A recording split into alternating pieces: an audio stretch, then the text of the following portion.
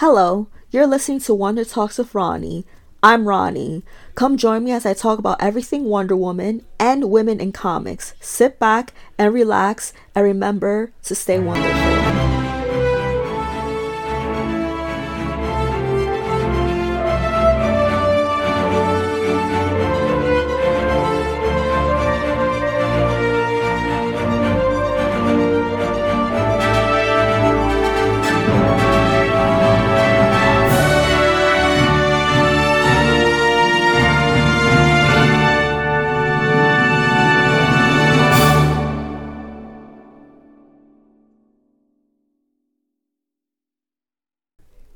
Hello and welcome to today's episode. I'm Roni and you're listening to Wonder Talks with Roni.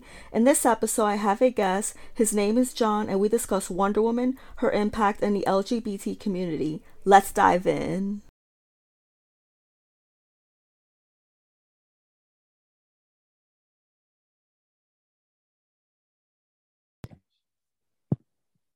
Okay, we're recording. Welcome to the show. Oh, thank you, Ronnie. Delighted to be here. I'm glad.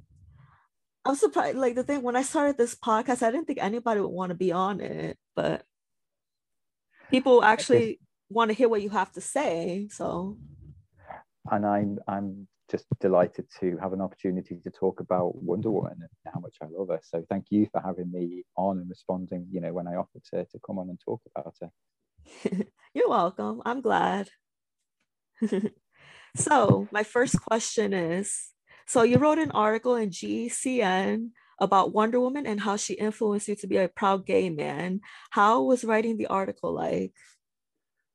Well, yeah. So that was back in 2017.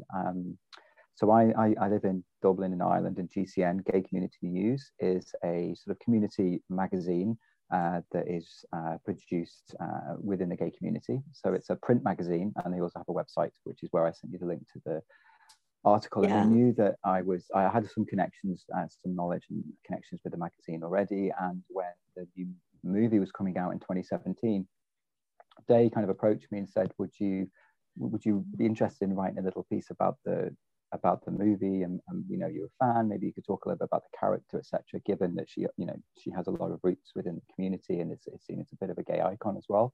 And I said sure. It was a nice opportunity for me to really explore a little bit about why I love the character so much, and talk a little bit about the new movie. I hadn't seen the movie when I wrote the article, so I was kind of going on what I'd seen and what I'd read, and my hopes for the film.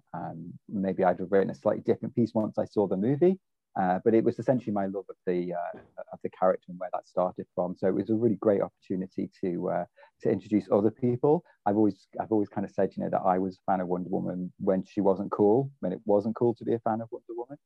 So Yeah. it was really nice. It was really nice to kind of share that with people in a on a sort of a bigger stage, in a magazine article. So I was absolutely delighted to be asked, and I really loved writing the article. So yeah, I sent you the link to it, and it's still available online if people want to watch, if people want to read it. But it was essentially an article about how I believed Wonder Woman had made me a kind of better gay guy, just through who she was and how she's inspired me. Oh, wow, that's great. I like that. So, what's your opinion on Lynda Carter? Oh, what is my opinion on how can you have any other opinion on Lynda Carter other than that pretty much everything that I think that has happened with the character since that show is because of Lynda Carter. I think we wouldn't be talking about Wonder Woman in the same way that we're talking about her now if that show with Lynda Carter hadn't have happened. I agree. She she embodies that character, not just in her interpretation in the role back in the 70s, but in everything that Lynda does now. Her advocacy, her humanity, and her kindness, and her love, and her affinity and affection for the character still. I think it's just incredible.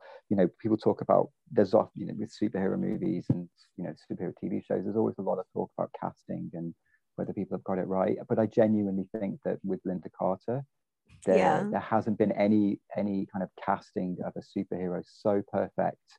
Perhaps Christopher Reeve as Superman aside, I think Lynda Carter is probably the most perfect casting of any superhero character ever. She literally looks like she stepped off the comic book page. Yeah, she And just does. embodied the spirit of the character, and she got it so clearly. And I think as Wonder Woman fans, we have a lot to thank Lynda Carter for. We'll always be indebted to her for sort of carrying that torch and ensuring that Wonder Woman survived generations. Because you have to remember, I suppose, at the time, the Wonder Woman comic back in those days wasn't like a massive seller.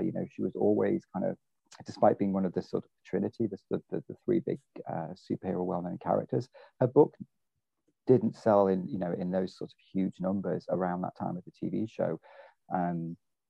So Lynda really did bring Wonder Woman to a bigger audience, to a bigger stage that was then reflected back in the comic books at the time. So when she was playing Wonder Woman in the first season, when it was set in the 40s, the comic book realized they had an opportunity to cash in on that and set the stories back in World War II. And then when it switched to the 70s and seasons 2 and 3, they kind of switched that back again. So they were well aware at the time of the impact that show was having.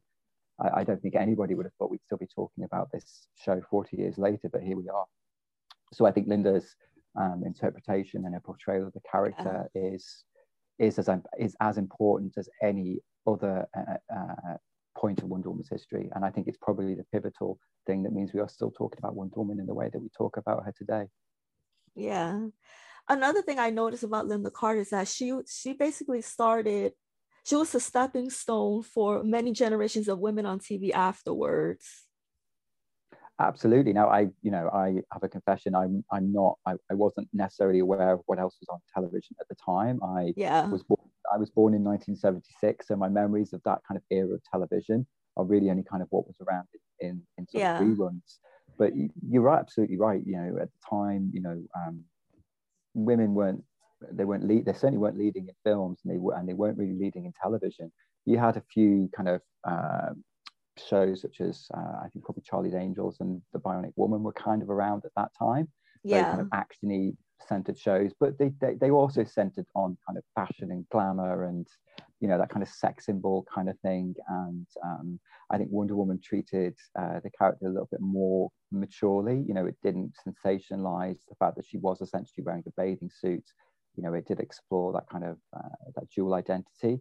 And so Lynda really was the kind of trailblazer, I think, for leading a television show, and especially because she wasn't hugely well known. She hadn't had an introduction to audiences in any other way, the same way that Jamie Summers had been in The Bionic Woman. She'd been introduced already in the $6 Million Man. So audiences had kind of seen her already in a bigger show. Lynda kind of came out of nowhere and was the kind of an unknown. Nobody really had seen her before in a lead, and she really did. You're right. She kind of trailblazed that sort of forerunning of women, starring in sort of action-centered roles that weren't just women. Before that were probably reduced to like wives and girlfriends, and perhaps weren't getting the roles that they deserved. Whereas here was Lynda, who was still very young at the time. Remember, she was only in her early 20s at the time she did Wonder Woman. Taking the lead. I think she was like in her 25 or something. Yeah, 24 or 25, I think. Yeah. About that. Which is a huge deal. Even back then was a huge deal for her to not only land, the lead in a television movie, but the lead of a television movie of such an iconic character. I mean, wow, what an opportunity. So I'm glad that obviously everything she tried to do with the character totally worked, and then she set that tone and trailblazed for all the amazing women, not just in superhero movies, but all the amazing women in television and film that followed after her as well. Do you have any other favorite characters too besides Wonder Woman, or is it just Wonder Woman? In terms of superheroes, or just or anything, do you mean? Like any superheroes, really. So the thing I like about Wonder Woman, and this is probably why one of the reasons I do like about Wonder Woman, is that she didn't need to be spun off from a man, if that makes sense. You think about a lot of the other main. That's one of the reasons why I like her too. Yeah, you think about it was her own creation. She didn't need to be spun out of you have Supergirl, obviously had come out of the success of Superman. Batgirl was born out of the success of Batman, Spider-Woman, Spider-Man. So Wonder Woman was kind of her own thing. But I would say that I think probably the characters, the superhero characters that I've always, found more interesting and more enjoyable to read have always been, women, when they're done interestingly. I mean, that's not to say that just because they're a woman, they're going to be an interesting character. They have to be written really well as well. So yeah, so I've always enjoyed things like, I've always enjoyed Batgirl stories. Supergirl I was never hugely into because for me, she always seemed a little bit just like a female Superman, which wasn't necessarily as interesting. Yeah, I know what you mean. I've obviously been hugely into the WandaVision, so I really enjoy the character of Wanda and Scarlet Witch and what they've been doing with that character in the MCU. But Wonder Woman I love really that has. show. It's been I love that fantastic. show. Just fantastic. I still have to watch the last episode. No spoilers then. Obviously this will be going out. The last episode was on Friday, but it was a great finale. It was just such a delight to a superhero show that could blend that kind of superhero action heroics that we love and actually tell a tale that was really meaningful and deep and actually resonated with a lot of people. I thought it was a sort of terrific TV show, and I was really happy that it's been such a success. But Wonder Woman probably overall stands out for me. But across other, across other media, there's characters I've really enjoyed. I really enjoyed Xena, Warrior Princess. I enjoy lots of characters in sort of retro cartoons. I'm a big fan of Masters of the Universe as well, for instance. All those kind of 80s shows that I grew up with. But Wonder Woman always kind of has been my passion and the main character. And mostly I wouldn't really have any room to collect any other characters, so I think I have to stick with Wonder Woman. She takes up enough space as it is. Same here. I started collecting Wonder Woman in 2011. Wow. What was the first thing you collected? Can you remember? Yeah, it was an action figure from the Justice League comic. Oh, awesome. And did you pick that up in a store? Was it in a thrift store? And had you decided to start collecting? Did you just kind of on a whim just go, oh, I like that figure and that was the start of it? Or did you intend to start a collection, or just saw a figure that you thought was cool?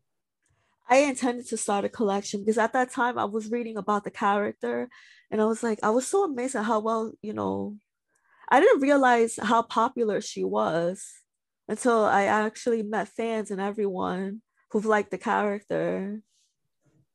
She has always been popular. I think she's always struggled in the mainstream. And as I mentioned before, I think there was definitely times and periods where it probably wasn't really very cool to be into Wonder Woman. She was probably seen as a little bit less interesting than Batman and Superman. Her comic sales perhaps weren't as big. People weren't as excited creatively about telling the TV shows and movies around her. So she's always, unfortunately, often never been seen as quite as big or as quite as important. And I think a lot of that as well is that she's often been badly written, badly treated by the people kind of in charge of the book, particularly, who never really kind of knew what to do with her. You read Wonder Woman books over the generations, and you can see vastly different interpretations of the character, where she's played as she plays as a kind of a damsel in distress almost, or somebody that kind of is doe-eyed over Steve all the time.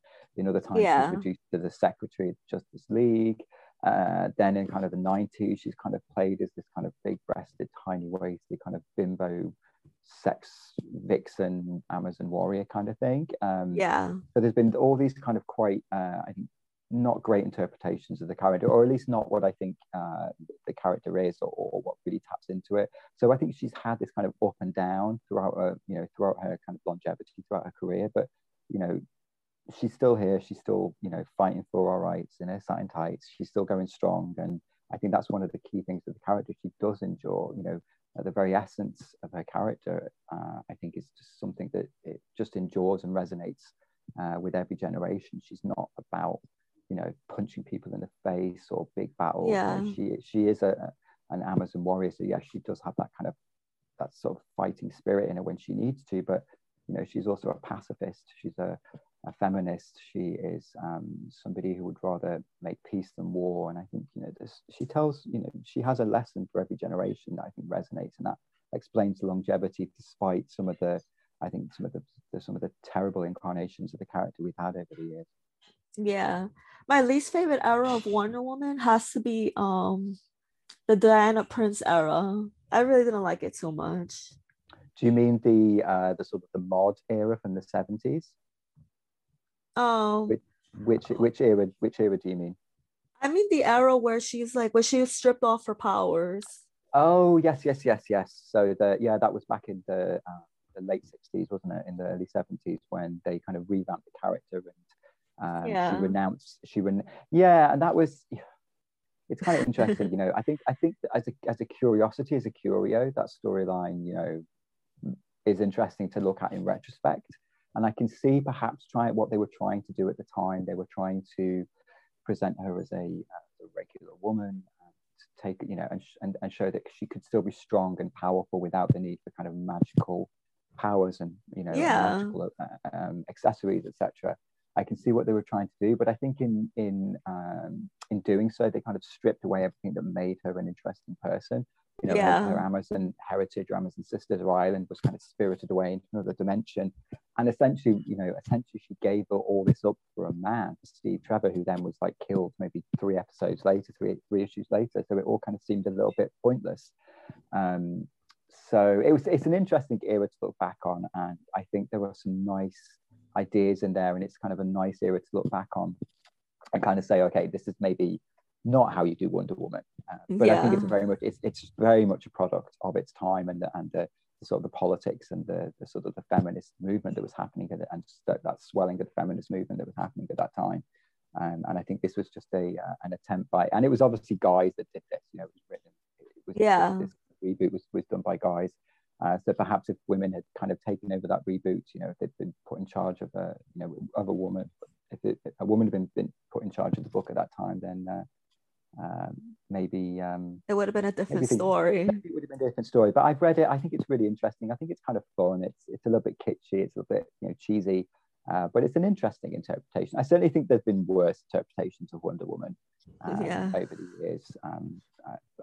As I said, I can see what they were trying to do. I just don't think, in hindsight and retrospect, it really stands up very well. But it's fun. Yeah. That's true. So, Um, oh, what you were what would gonna be your say? well? I was going to say, what would be your favorite era of Wonder Woman then? Have you? I know maybe you don't have as much longevity perhaps with the character, but have you discovered an era of Wonder Woman that you really enjoy? I actually enjoy George Perez. Absolutely, absolutely. A phenomenal. He just I just he nailed the character down to the bone. He really got her well written, right. It's just an amazing story he absolutely, told. totally, completely respectful. He was utterly respectful and was approached it in a way that no other creator had done. And I know I talked about the fact that it was guys kind of created this kind of new the mod era of Wonder Woman, and obviously George is a guy as well. So that's not to say that men can't write Wonder Woman. She's been predominantly written by men and often written incredibly well by a lot of amazingly talented male writers over the years. George just did something I think that the character had long been crying out for. And you'd seen touches of the mythology being brought in, but it was always a little bit campy. It was a little bit OTT. It didn't necessarily always, historically and accurately and portray, the mythology and kind of successfully weave it in. It always kind of felt a little bit bolted on. And there Yeah. was always they were constantly mixing up, Roman and Greek gods in there, and the designs were a little bit kitschy and a bit cheesy. What George did, I suppose, was kind of dial that all back and say, well, what is the essence of this character? Let's tell the story about, this naive young woman who finds herself thrust into this kind of crazy, scary world after this idyllic paradise existence, not really understanding who she is, where she is going, what her mission is, and those first that sort of first Ares arc particularly is one of the strongest arcs of any character in comics, I think. It just is so spectacularly well told and beautifully illustrated. The entire creative team on that book, I know George rightly gets predominantly the credit, but there were some excellent writers. Len Wein, Brian Potter at the start were writing that as well and scripting it. The colorists, and Karen Berger, who was the editor, guiding all that through was just you know, Yeah. rightfully regarded as an absolute classic. And I remember getting that issue back in, that was probably 80, I think that came out in 87. Yeah, And I was 87. I was about 11 at the time. And I remember my friend's father bought that comic for me because I'd seen it advertised in other comics at the time. And I was so excited. I was like, oh my God, this is so exciting. And he gave me that comic book. And I think I just read that over and over and over and over again, because it wasn't so easy for me to get comic books where we lived in England then. We didn't get comic books regularly. You know, we didn't have comic book stores. We certainly didn't have any near us. So you couldn't regularly rely on getting that. You know, my local news agents had a sort of spinner rack where they would get random comics, and I would just buy random comics, you know. So I'd be reading comics, you know, in the middle of storylines, you know, Green Arrow or The Flash, anything like that. I didn't care. I didn't care what I was reading, because I just loved comics. So I'd always end up kind of picking up this comic and thinking, I've got no idea what's going on here, but I was just so fascinated by the art of the comic book, you know, the storytelling and the artwork, etc. So it did take me a little while to actually to properly get a lot of those issues. So it was a little bit sporadic. So I didn't actually have the opportunity to read every kind of issue. I maybe missed them, but later on I managed to get all the issues together. But my goodness, that was spectacular, and you know, still is, I think, the benchmark for Wonder Woman comic books. Rightly regarded as a classic, not just of Wonder Woman, but I think of any sort of DC character, at least. You know, it's some of the strongest stuff that DC put out. Great reboot, and I just love that era so much. I have I don't know if you've seen them, the DC recently in the last couple of years collected the George Perez run in hardback together. I'm trying to collect those myself. They are awesome, kind of recolored, and they just look beautiful and sharp. They're just gorgeous. I have the whole set as individual issues as well, but those three gorgeous hardbacks. They just do it all so much justice. It's so much deserved. And the other one that I really love is the Phil Jimenez, and I have his collection. Oh my God, he was actually inspired by George Perez. He was inspired by him. He was, and you can see a lot of that. And initially, I think he was. His artwork is beautifully detailed in the way that George does, but he has a very different style. And I think it's very difficult to follow someone like George Perez. And I think what Phil did was kind of build on what George had done in terms of the beautiful, intricate detail and that kind of storytelling, because obviously he wrote it as well, and brought his own sense to it. And what Phil did, I think, so brilliantly, and which is why I love Phil's run as well, is because he brought his love of the old TV show into that comic book run.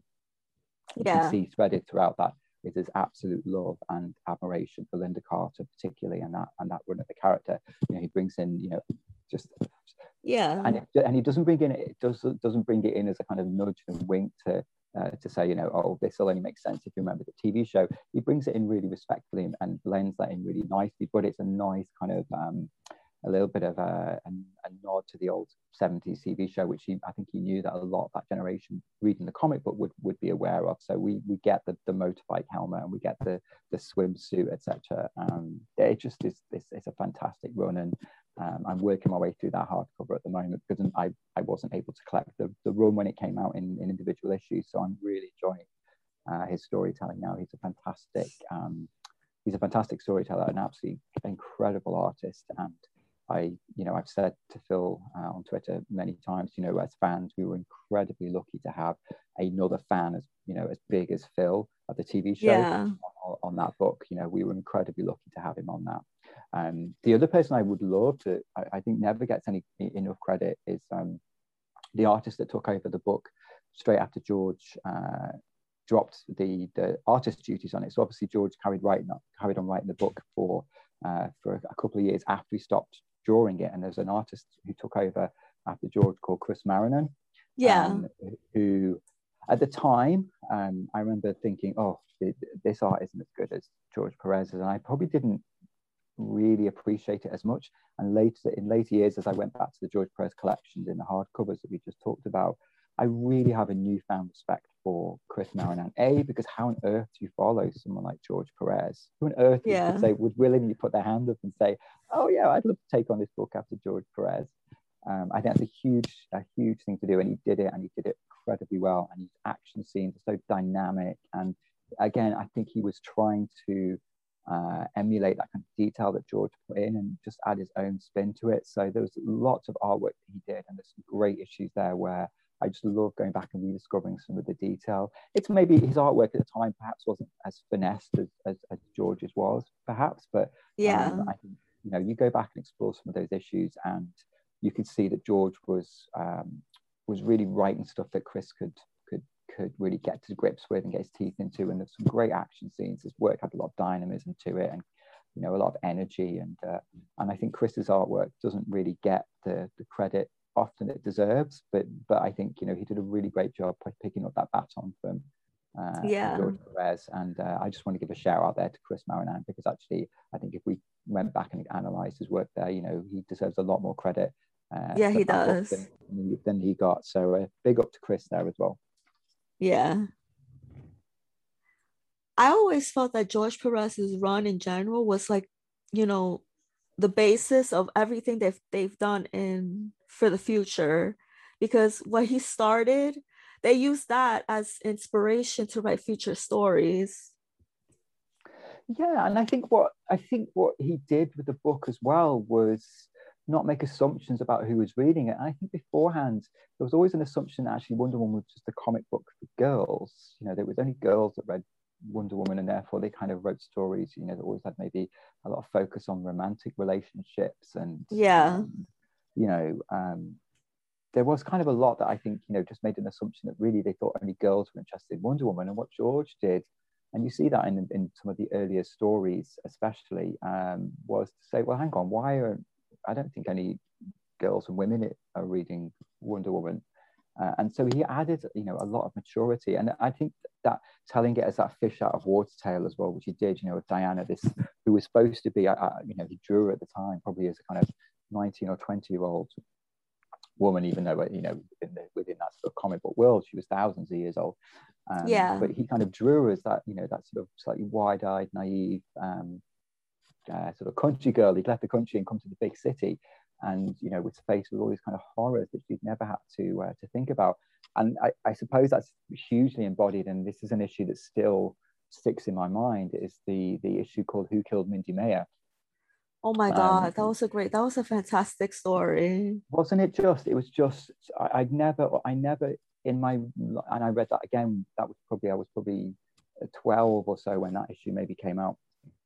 And I remember reading it and thinking, gosh, I've never realized that somebody would write a story about Wonder Woman that was so adult and so dark and so mature and so heartbreakingly sad, and that made complete sense within, you know, because Mindy as a character was fantastic, she was interesting, but, you know, there was only so long that he would have been able to do anything with that kind of very acerbic, sort of bitchy PR woman. There was only so far, you know, that it could have gone. And her story was so intertwined with Diana first coming down and discovering, you know, herself and discovering the world. It was so, you know, Mindy's story was so intertwined with that. So that progression of that storyline made absolute sense, and the way it ended was obviously heartbreaking. But I remember thinking, gosh, I had no idea that Wonder Woman would be this interesting, because that essentially wasn't a story about Wonder Woman. That was a story about Mindy, and it was a story about you know, people's ability to kind of self-destruct. But you were seeing it through the eyes of somebody who just didn't have the worldview, didn't have the knowledge or the experience to even comprehend how someone could let themselves get to that state, you know, to find themselves so rock bottom, so spiraling out of control in their addictions.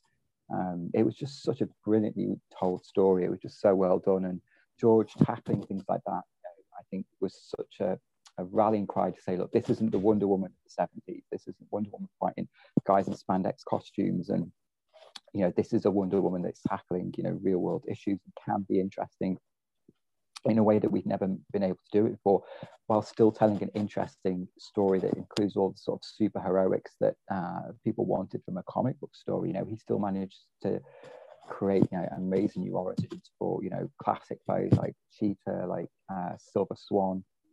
You know, he managed to bring in those elements, and that's thinking about it as well, Roni. That's the other thing I love. He made it centric again. He made it female centric. You know, women 20%. You know, Julia Capitalis was in there, Vanessa Capitalis, Mindy Mayer, Then you had Barbara Minerva, you had Silver Swan, all the Amazons who played a huge part. It was very, very female centric in a way that the book hadn't been before.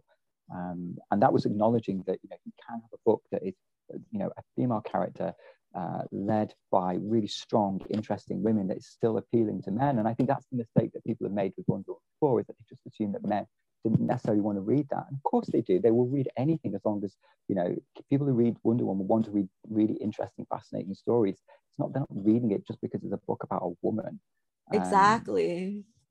And Wonder Woman is for everybody. She is. She is. And I don't think necessarily she was always written that way, or isn't always even approached that way. I think, she was often seen, you kind of get the impression that, when you see interviews with some of the comic book creators, nobody really wanted her. And before the Perez reboot, obviously they were trying to reboot the character and they couldn't really get talent on board. People were clamoring to do Superman and Batman, etc., but nobody really wanted to do Wonder Woman, but probably because of the way that she'd been treated in the sort of the back end of the early the 70s and 80s, is that she wasn't necessarily seen as as a tentpole character like she is now. And it's such a shame that people didn't want to do it. And thank God George came and said, I will do this character and get her off to a good start, because he laid the foundations then for what was to come. Now, I don't think that everything that followed George, in some of the later years, I mentioned some of the stuff in the 90s, which I didn't think necessarily did the character a great service, but I think overall, having George on that book and giving her that huge start, that huge reboot again in the 80s, again is really pivotal to where the character is now.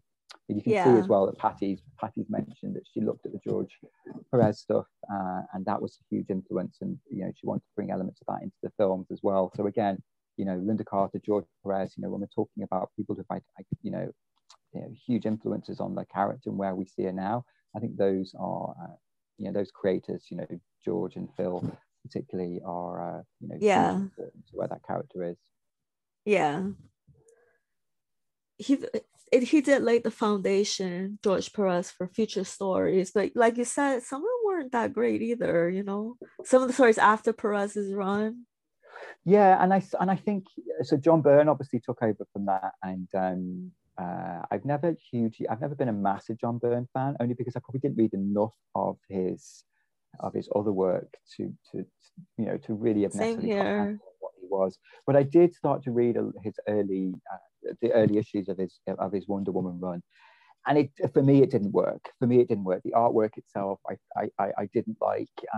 The writing just didn't grab me. I think his interpretation of Diana was so different to what I liked about her, that it just wasn't something that I kind of really had an inclination to follow any further. And maybe if it's collected together, I'll probably give it another chance and sit down. If I've got it all in one go, I'll sit and have a read of it and see. But I think at the time I was like, this isn't necessarily where I want the character, for me, where I would like it to go, so I'll probably take a pass on that book. So I did kind of drop out of the comic again for a little while.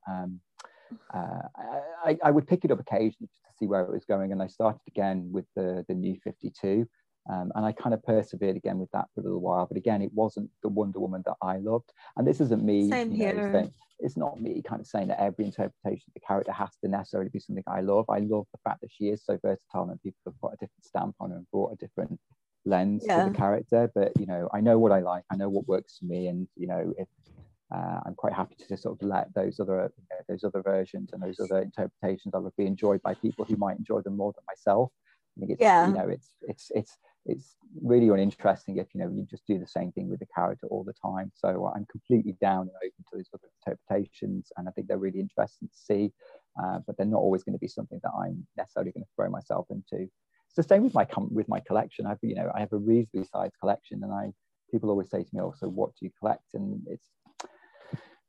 I kind of had that thing where I know what I want to collect, so I don't collect certain things. I have a very specific view about what I like and what I don't want to collect, and that isn't to say that people who go off and collect stuff that I don't collect, I'm the same way too.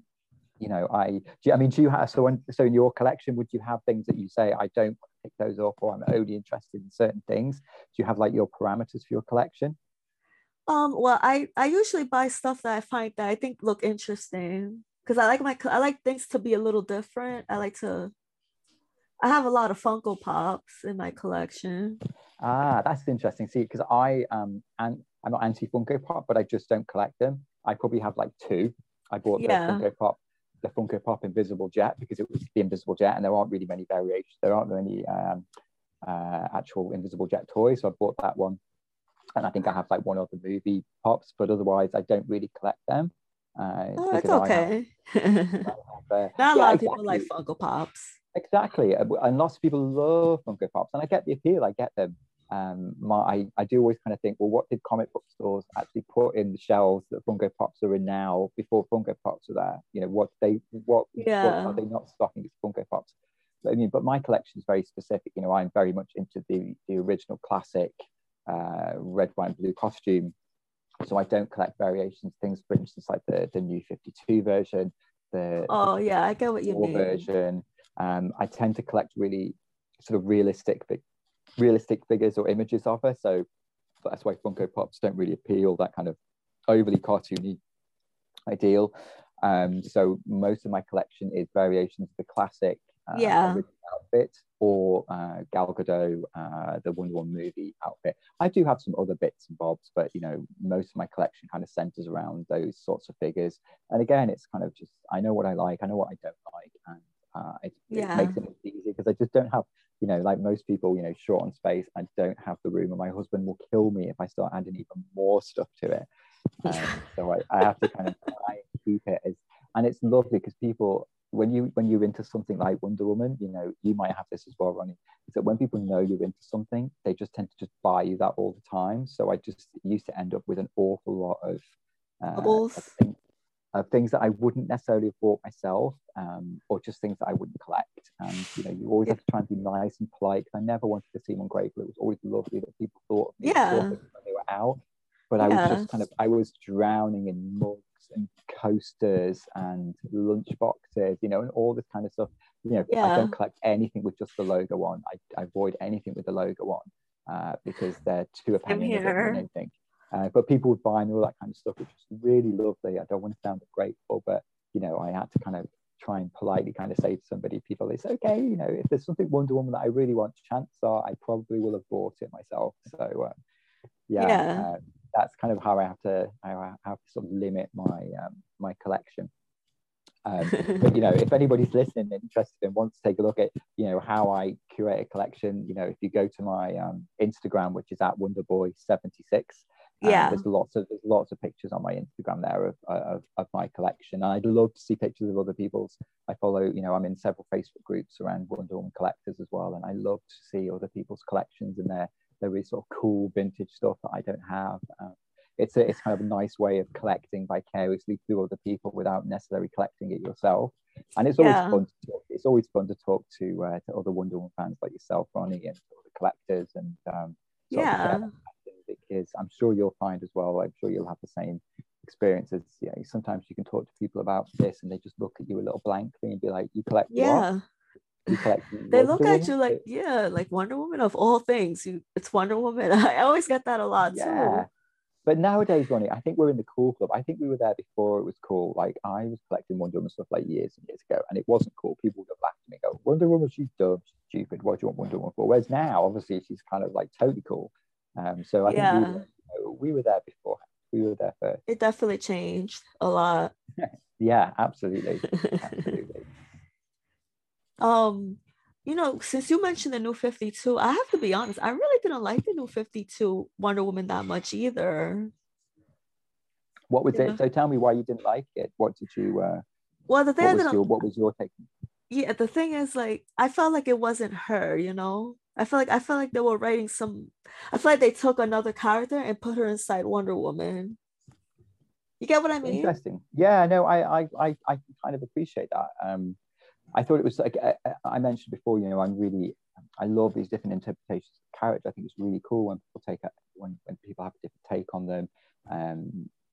I just thought for the new 52, and I did start to read it. I started that book because I was so excited. You know, the hype on the new 52 was so cool, and going in on the first day and seeing all those, you know, first issues was you know, it's a really interesting, Yeah. really kind of cool comic event. And I started to read the book initially but you're right. It felt, for me, it felt a little bit too far from the mothership. You know what I mean? It felt a little bit too far from what Wonder Woman was for me. Yeah. I felt they were telling a really interesting story that for me wasn't what I wanted. Wasn't in a Wonder Woman story I necessarily was interested to read. No, Yeah. obviously, it got a lot of acclaim. That the creative team behind that book obviously are incredibly talented. Yeah.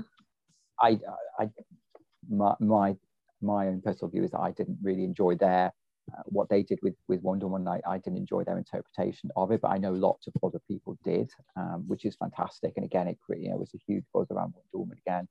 But Yeah. yeah, I didn't think it was her. For me, it wasn't the Wonder Woman that I loved, and I was like, okay, I gave it a go. I tried, and this is the thing, I don't want to just poo-poo something and just go, oh, that must be terrible, without giving it a go. I did Yeah. collect that book for a little while, but I would, eventually I kind of say, I'm not loving this. I'd rather just let this go, and if other people are clearly enjoying this, let them go off and enjoy it. That's it's great. There's a different version of Wonder Woman that other people love, even if I don't. So yeah, that was my kind of take on it. And it seems like the kind of New 52 stuff was then kind of abandoned across the board a little bit as well. I don't know as much about how ingrained the New 52 was in lots of other characters. Actually, the only other New 52 book that I read and then had to stop for various reasons was Batwoman, which was I love that. phenomenal. Batwoman New was 52 Batwoman fantastic. was yeah, it was absolutely incredible. It was just, the artwork and the writing was beautiful. I'd never really seen or read a book like it, and I didn't really know much about Batwoman at the time. I didn't really know anything about it, and she'd never been appealing to me because, again, it just kind of felt like a little bit of a spin-off. I knew a bit about the sort of the Batwoman character as she appeared in different incarnations, back in the 60s, but I'd never read any comic books with her in. But I was reading so much good stuff about it, and people saying, you have to read this book, you have to read it. So I did pick it up, and it was just superb. It was just a fantastic book, and I wish I'd kept that up a little bit, but my finances at the time didn't really stretch to reading multiple comic books every month. So but that was another one that I read. So again, yeah, the New 52 didn't work for me. Didn't work for me either.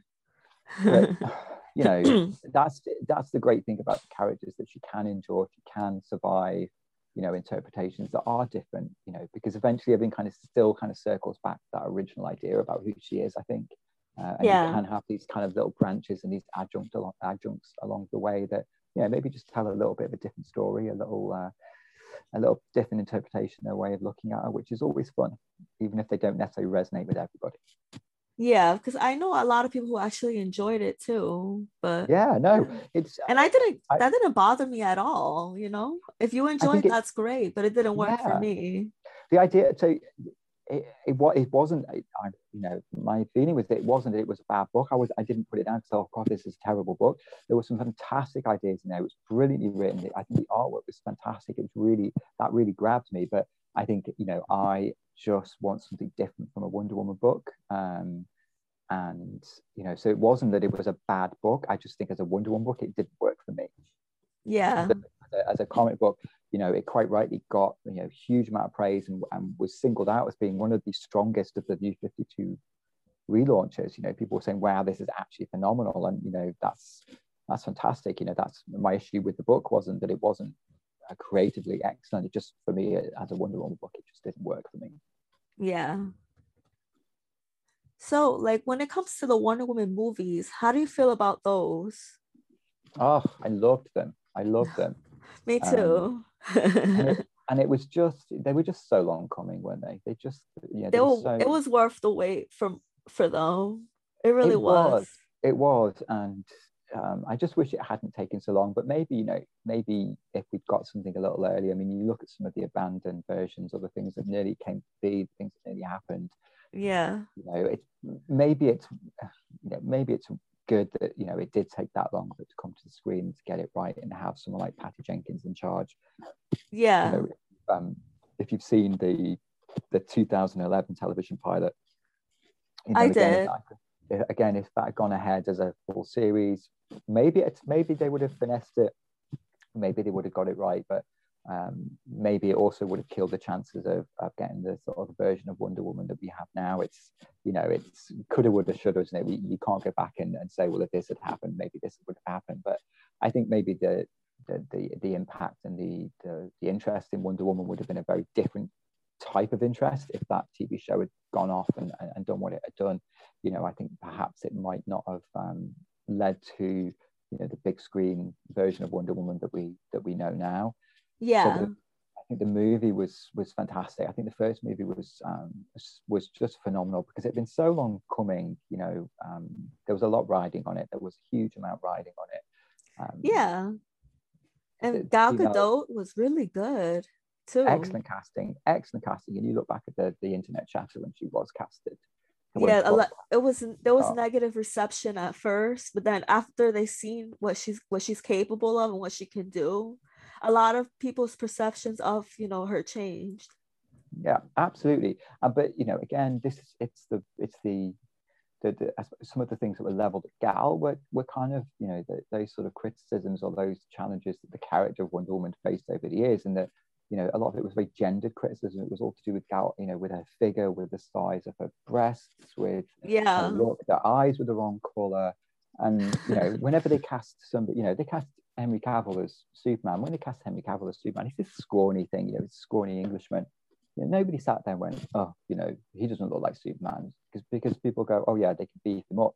It was like people have forgotten that, you know, a woman can go to the gym and she can build muscle and, you know, pack on the strength and do all the work that a man would do in that role. And it was very frustrating to see that kind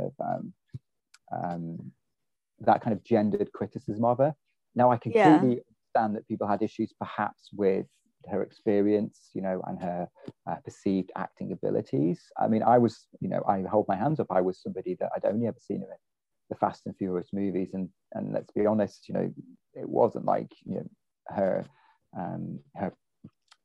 roles in those gave an opportunity to really flex what, you know, anyone would say was terrific acting muscles. You know, she wasn't amazing in those films, but also they weren't very well written films. You know, their emphasis wasn't necessarily on, you know, on great dialogue or character development. They are action films, you know, are built around kind of set pieces like that. So perhaps she hadn't had the chance to shine. So I agree. I was one of the people that you know, her physicality wasn't the issue for me, because I thought, you know, she looked very much like, you know, somebody that I thought would be able to bulk up and put on the kind of the muscle mass, you know, and get in shape for their film, because she was incredibly skinny when she was cast. And you look at her in the Fast and Furious movies, and she was very, very thin and skinny, and perhaps not what people imagine Wonder Woman would look like. So in terms of, you know, what the producers of the film were saying that they wanted it to look like, you know, I thought, well, she's obviously going to be able to kind of pack on that extra kind of muscle mass and maybe look a little bit more like producers wanted to look like. But I thought I was one of those people that maybe thought, oh, maybe, you know, she's gonna, I thought she's gonna look great. Is she going to be able to actually embody this? So because the important thing was not necessarily what she looked like, but will she be able to embody that character and embody that sort of spirit and passion and energy and empathy that Wonder Woman needs. And my God, you know, where she didn't get the opportunity necessarily to do that in Batman versus Superman. And I think that was, you know, she looked fantastic and she had a very small part in that film. But, you know, she did. In Wonder Woman, you know, my goodness, you know, you really got the sense that Gal got this as much as Lynda got it. You know, you got understood who this character was, understood what she meant to people and how she should be played, and sort of the empathy. She was fantastic. I enjoyed the second movie myself too, but you know, there were some flaws in the film. Oh yeah, absolutely. But it was still enjoyable. Totally. It was they made some interesting creative choices, and they made creative choices that I don't necessarily understand. There were some very problematic elements to do with that film. I don't really understand the whole body possession thing for Trevor, and I also didn't necessarily think you needed Steve to tell that story again. I think it worked so well in the first one is because he made that sacrifice, and it, you know, that emotional moment, that sort of emotional arc. They told that story very well in the first movie, and I think bringing him back slightly slightly retconned that, slightly went back in it a little bit, so it did diminish the emotional impact of that scene in the first movie. But having said that, the scene when she has to say goodbye to him again in Wonder Woman 4 had me in absolute floods, in absolute bits. Yeah. Gal sold that so well. But I think as a movie I think it rewarded long-term Wonder Woman fans. And you can't just make a movie for long-term Wonder Woman fans, of course you can't. But I think they put enough into that to reward long-term fans. For me to make that go, that was fantastic. I was disappointed that she kind of depowered throughout half the film. I think Cheetah, I think they perhaps should have just gone with one villain, either Maxwell Lord or Barbara as the villain. I think trying to cram the two in meant that Barbara was essentially reduced to Maxwell Lord's bodyguard, and the Cheetah, I think, deserves better. She's a much more interesting villain, and it's the sort of the she always was. Always, and I think they could have taken a lot from the Perez reinvention of the character there. Her early incarnations, the Cheetah's early incarnations are, looking back now, are incredibly problematic. They're rooted in very cliched interpretations of mental health. But I think the version of the Barbara Minerva that George Perez created there was really interesting and really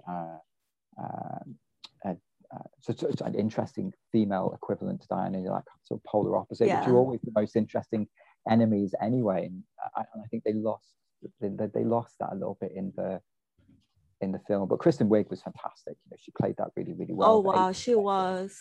She was really good. Funny. She brought that kind of that early humor that it needed, and that sort of empathy.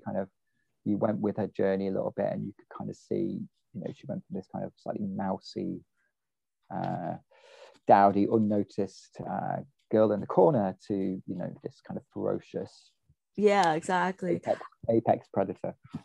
I always felt she was always misunderstood as a character, not by the fans, but by in the storyline, in the story, in the comic itself. A lot of people would not understand what she was going about, because like you said, she was always behind the curtain, and when she would branch out, people wouldn't understand, like the characters in the comic book, she was always misunderstood by the characters.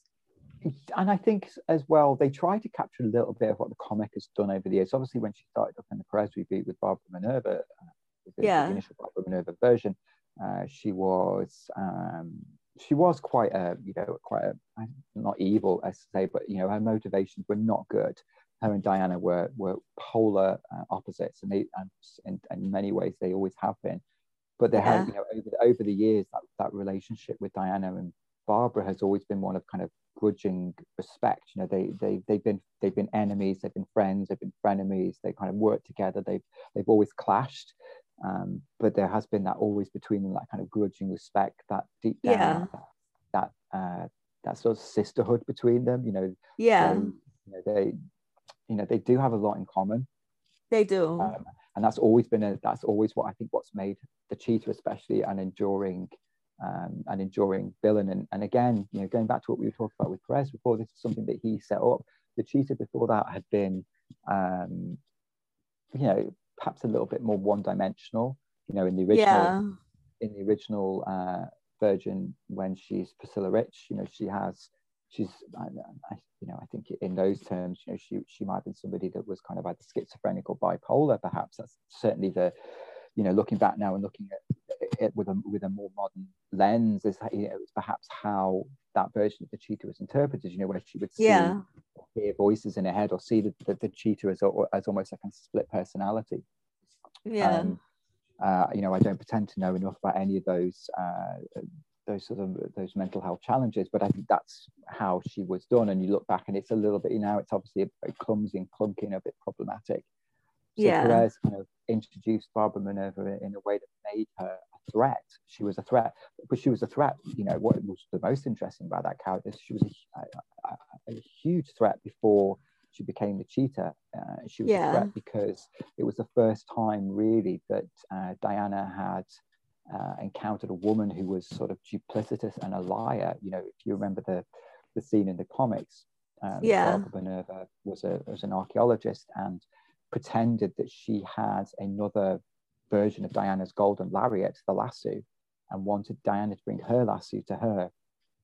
Yeah. So hair, and she pretended to be a woman. She pretended to be interested in Diana as a culture and where she was from, when actually what she was after all along was Diana's lariat. She took Diana's lariat with the intent of stealing it and forgetting that the lariat would make her reveal the truth. And she blurts all this out in front of Diana. And that pivotal moment is when Diana, there's a great scene when she's on the floor pulling her lariat together. She realizes that, Barbara Minerva has lied to her and tricked her, but also that Mindy at the time had absolutely no interest in bringing this meeting together from a cultural point of view to enrich Diana's experience. Mindy was trying to make a profit off it. She was trying to PR it in a way.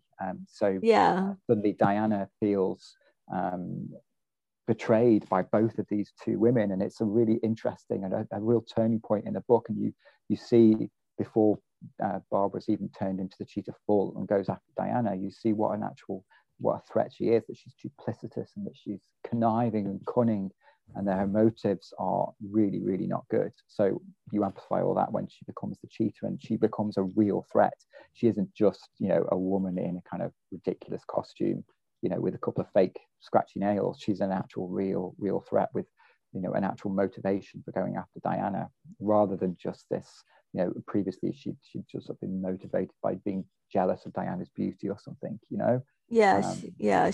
was the jealous. She was definitely jealous, but at the same time, she was also, I always thought she was misunderstood though too, because a lot of people didn't understand. A lot of people in the characters in the story wouldn't understand her too much, and she felt like an outcast. Yeah, absolutely. No, and that's that is always that kind of anybody can relate to Barbara Minerva. If you feel like an outcast when you were younger, or with times when you were in school, absolutely, she's definitely relatable. And over the years, definitely, that relationship with her and Diana has always had those shades of grey about it. She's always been Diana's kind of opposite. In many ways, but there, as I said, there's always been that kind of feeling of sisterhood there. I think Diana sees something about herself in Barbara, but also has that sort of nurturing, protective, sort of sisterly relationship with her, and she wants to help her. She's always trying to reach out to her, and they continually clash. And obviously in the DC in the Rebirth reboot, Greg Rucka was doing some fantastic stuff with the character there, like really interesting stuff. That was another one I wanted to talk about. Greg Rucka, he was really good. Fantastic. And again, we've talked before about, that a lot of men have written Wonder Woman over the years. It's some fantastic male writers. A lot of the men, there's been a lot of writers who just haven't been great. Greg, again, is one of those guys that just gets her. He's doing something very different to what Perez has done. But I think he was an absolutely brilliant writer for Diana in this kind of new era, in this kind of new age. He brought a bang up to date. He brought that kind of sensibility, that sort of modern edge. The whole, all the comics were doing. It didn't kind of keep her rooted in the past, but kept enough of that essence of the character that he brought through from previous incarnations. So she didn't feel like a stranger. Obviously, the entire run there was built around what Diana believed was the truth, and what we believed was, as readers, was the truth. Because we were obviously seeing it and discovering things as she did. So it was real. That was it was real. It felt like you were kind of almost watching this kind of brilliant TV show that revealed all these twists and climactic sort of cliffhangers to it, because you're like, wow, I had no idea that was coming, and that's really clever and really well done. And he had some fantastic interpretations there, obviously, of new versions like Veronica Cale, for instance. So really, really amazing. Really, again, an amazing reboot. We've been very lucky with the writers that Diana's been rebooted with.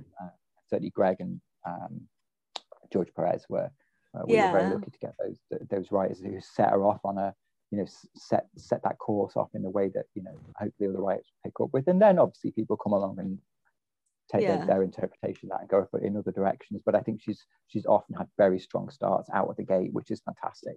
She's always had really good, strong themes behind it. And the artwork there, obviously Nicola Scott, just fantastic artwork. Oh my gosh, she's amazing. Beautiful. And as to say, obviously as a gay guy, she draws Steve Trevor like it's the hottest Steve has ever looked in that book. You know, I think she understood. I think she understood the queer appeal of that book. You know, that, you know, she drew Steve like a kind of, you know, a hot shirtless pinup so often. I was like, wow. Yeah, he looked kind of hot in that book. Yeah. So before we close the show, I do want to ask you one more question. Sure. How do you feel about Wonder Woman on a personal level? Oh, Yeah, I know that's a tough question. Like, on a personal level, like, so yeah. pardon me, sorry, go on. Well, how does she like inspire you? That would be the better question. I could easily answer this by just telling people to go and read the article I wrote for GCN, and perhaps, you know, in the links, or however you do that for the podcast, you might be able to link to that piece, because it, you know, it kind of explains it really well. But in a nutshell, you know, growing up as a sort of shy, sort of introverted gay child, you know, when I first discovered sort of Wonder Woman, it was this, you know, intense realization for me that I found a character that I actually really empathized with and really connected with. You know, her message was about peace and love and harmony, and, you know, but I think what was the most important for me was the dual identity element of the character, which we'd seen in other, you know, all the superheroes, Clark Kent, Bruce Wayne, you know, were other kind of well-known alter egos. But there was something about Wonder Woman for me, and I think this is where the television show came in. Was that, you know, Diana was in the television show and in the comics, but predominantly in the television show, she was, and in the early seasons, in the late seasons, this didn't really apply, but in the early seasons, she was regarded by particularly her male superiors as weak, ineffective, unattractive, incapable, you know, needed hand holding, shown what to do, you know, go and sit in the car, down, and go and wait here, don't get involved. You know, she was just, you know, people just underestimated her. I thought she was capable of very little, because she was a woman, because she was kind of this, you know, dressed down, and she, you know, they dressed her in those glasses and put her hair up, you know, Hollywood's idea of an attractive woman. And she was played as, you know, initially even as, you know, a bit meek, a little bit kind of, you know, maybe not as, you know, as forthright as you know, as other characters in the show. And then obviously when she's needed, when the men are in trouble, you know, so this is a great, you know, when Steve is inevitably has been his head bashed in by a rubber rock, or he's being kidnapped or something, she runs off, turns around, spins around, and emerges as Wonder Woman, you know, her you know, beautiful, powerful, strong self, who bursts into action and saves him. That process of her spinning around in a ball of light. I know initially in the TV show, the light didn't, there wasn't an explosion. It was just the kind of the slow motion striptease element that they had. But later on, obviously, she spins around in a ball of light, which is what everybody remembers in the big thunderclap. It was this kind of, it was you know, it's sort of like a visual coming out of the closet. You know, she went from quiet, unassuming, you know, underestimated. People didn't think much of her, you know, thought she wasn't really capable of very much. Suddenly she turns into a true powerful self, because Diana is a disguise. Diana is her trying to fit in. Diana is her trying to and anybody can relate to that. To not stand out. And as gay, you know, and as a gay kid, you know, you didn't want to stand out. You didn't want people to know who you really were, because that wasn't good. You know, back in the sort of early 80s, when this would have been, you know, you didn't put your hand up and say, you know, I'm gay or anything. You know, you kept it to yourself. As a kid, I did anyway. So watching her kind of metaphorically burst out of the closet and become a true self was so inspiring to me. So inspiring to me. So I think for me, that was definitely the emotional connection with the character. And then when I discovered more about who she was, who she stood for. And let's be honest, she spins around and she turns into, you know, this fantastic, beautiful, statuesque Amazonian woman in a sort of glittery bathing suit. And she, you know, she doesn't have, you know, weapons. She has accessories, and she has bracelets, you know, that deflect bullets. She has a glowing black suit, a tiara that she throws as a boomerang. You know, she's you know, her weapons are not, they're not offensive, they're defensive. You know, everything about her is, you know, it's sort of coming from that element of only using brute force when she absolutely has to. And she just looks amazing in that outfit, you know. Again, we come back, you know, to bring it full circle, as we're talking about Lynda at the start. Lynda looked like she literally stepped out of the comic book page in that outfit. You know, the outfit was fantastic. She wore it so well. She wore it so, Yeah. she didn't seem, you know, Yeah. she wore it like it was just something every day to her. She didn't seem uncomfortable or anything. It just, she wasn't self-aware in that outfit at all. It was just what she wore. Yeah. That confidence, that, you know, that, you know, holding your head up high and knowing your own true power, your own worth, and helping other people to do that in themselves, you know, has always been, you know, such a powerful message for me. And hearing Lynda, you know, still embrace that element. And Linda's always been a big gay icon. You know, she's been a big supporter of the LGBTQ community as well. Yeah. Embodies those things as well. She was at Pride, actually. Yeah, she's been I think Pride. in She's been Pride Marshal. 2011. She's been a Pride Marshal, yeah, and she's spoken at various, you know, LGBTQ events, etc. And there's various interviews where she acknowledges the, you know, the power of the character for that community. She's always been a you know, a passionate ally. Yeah. And, you know, you know, I thank Hippolyta that, you know, she was the person that was cast, because again, you know, we've been very blessed over the years to have so many amazing creators on the comic book, like Josh Perez, Phil Jimenez, Greg Rucker, etc. In the modern era. But, you know, I don't think, again, just to go back to, you know, how we all started this conversation, I don't think we'd even be having this conversation talking about Wonder Woman in the way that we do now without Lynda, without Linda's interpretation, and without Lynda, you know, living, embodying Wonder Woman as much as she has. So to see her at the end of Wonder Woman 84 was just was absolutely perfect. It was such a moment for me, and I think for many fans, I'm sure you felt the same. It just was this beautiful way of connecting the generations of Wonder Woman fans together, and I'm just really blessed that, you know, there are people out there who get, you know, and love her as much as I do, and I can have conversations like this with people like you about her. And I've absolutely loved discussing and talking with you about her today. And, you know, thank you so much I'm for glad. the opportunity. Thank you so much for the opportunity to discuss that with her. Yeah, I'm glad you enjoyed coming on the show today. I had a fantastic time. Oh, well, thank you very much, Roni. And I will look forward to listening to other people's interpretations and conversations with you about Wonder Woman. It's always brilliant to hear other people. So I hope you have some really interesting guests in the future as well. And thank you again so much for your time. You're welcome. And thanks for being on the show. No, you're more than welcome. Thank you. Yeah. Okay. Well, we'll stop it here. Super. Oh, that was awesome. I love that. Yeah.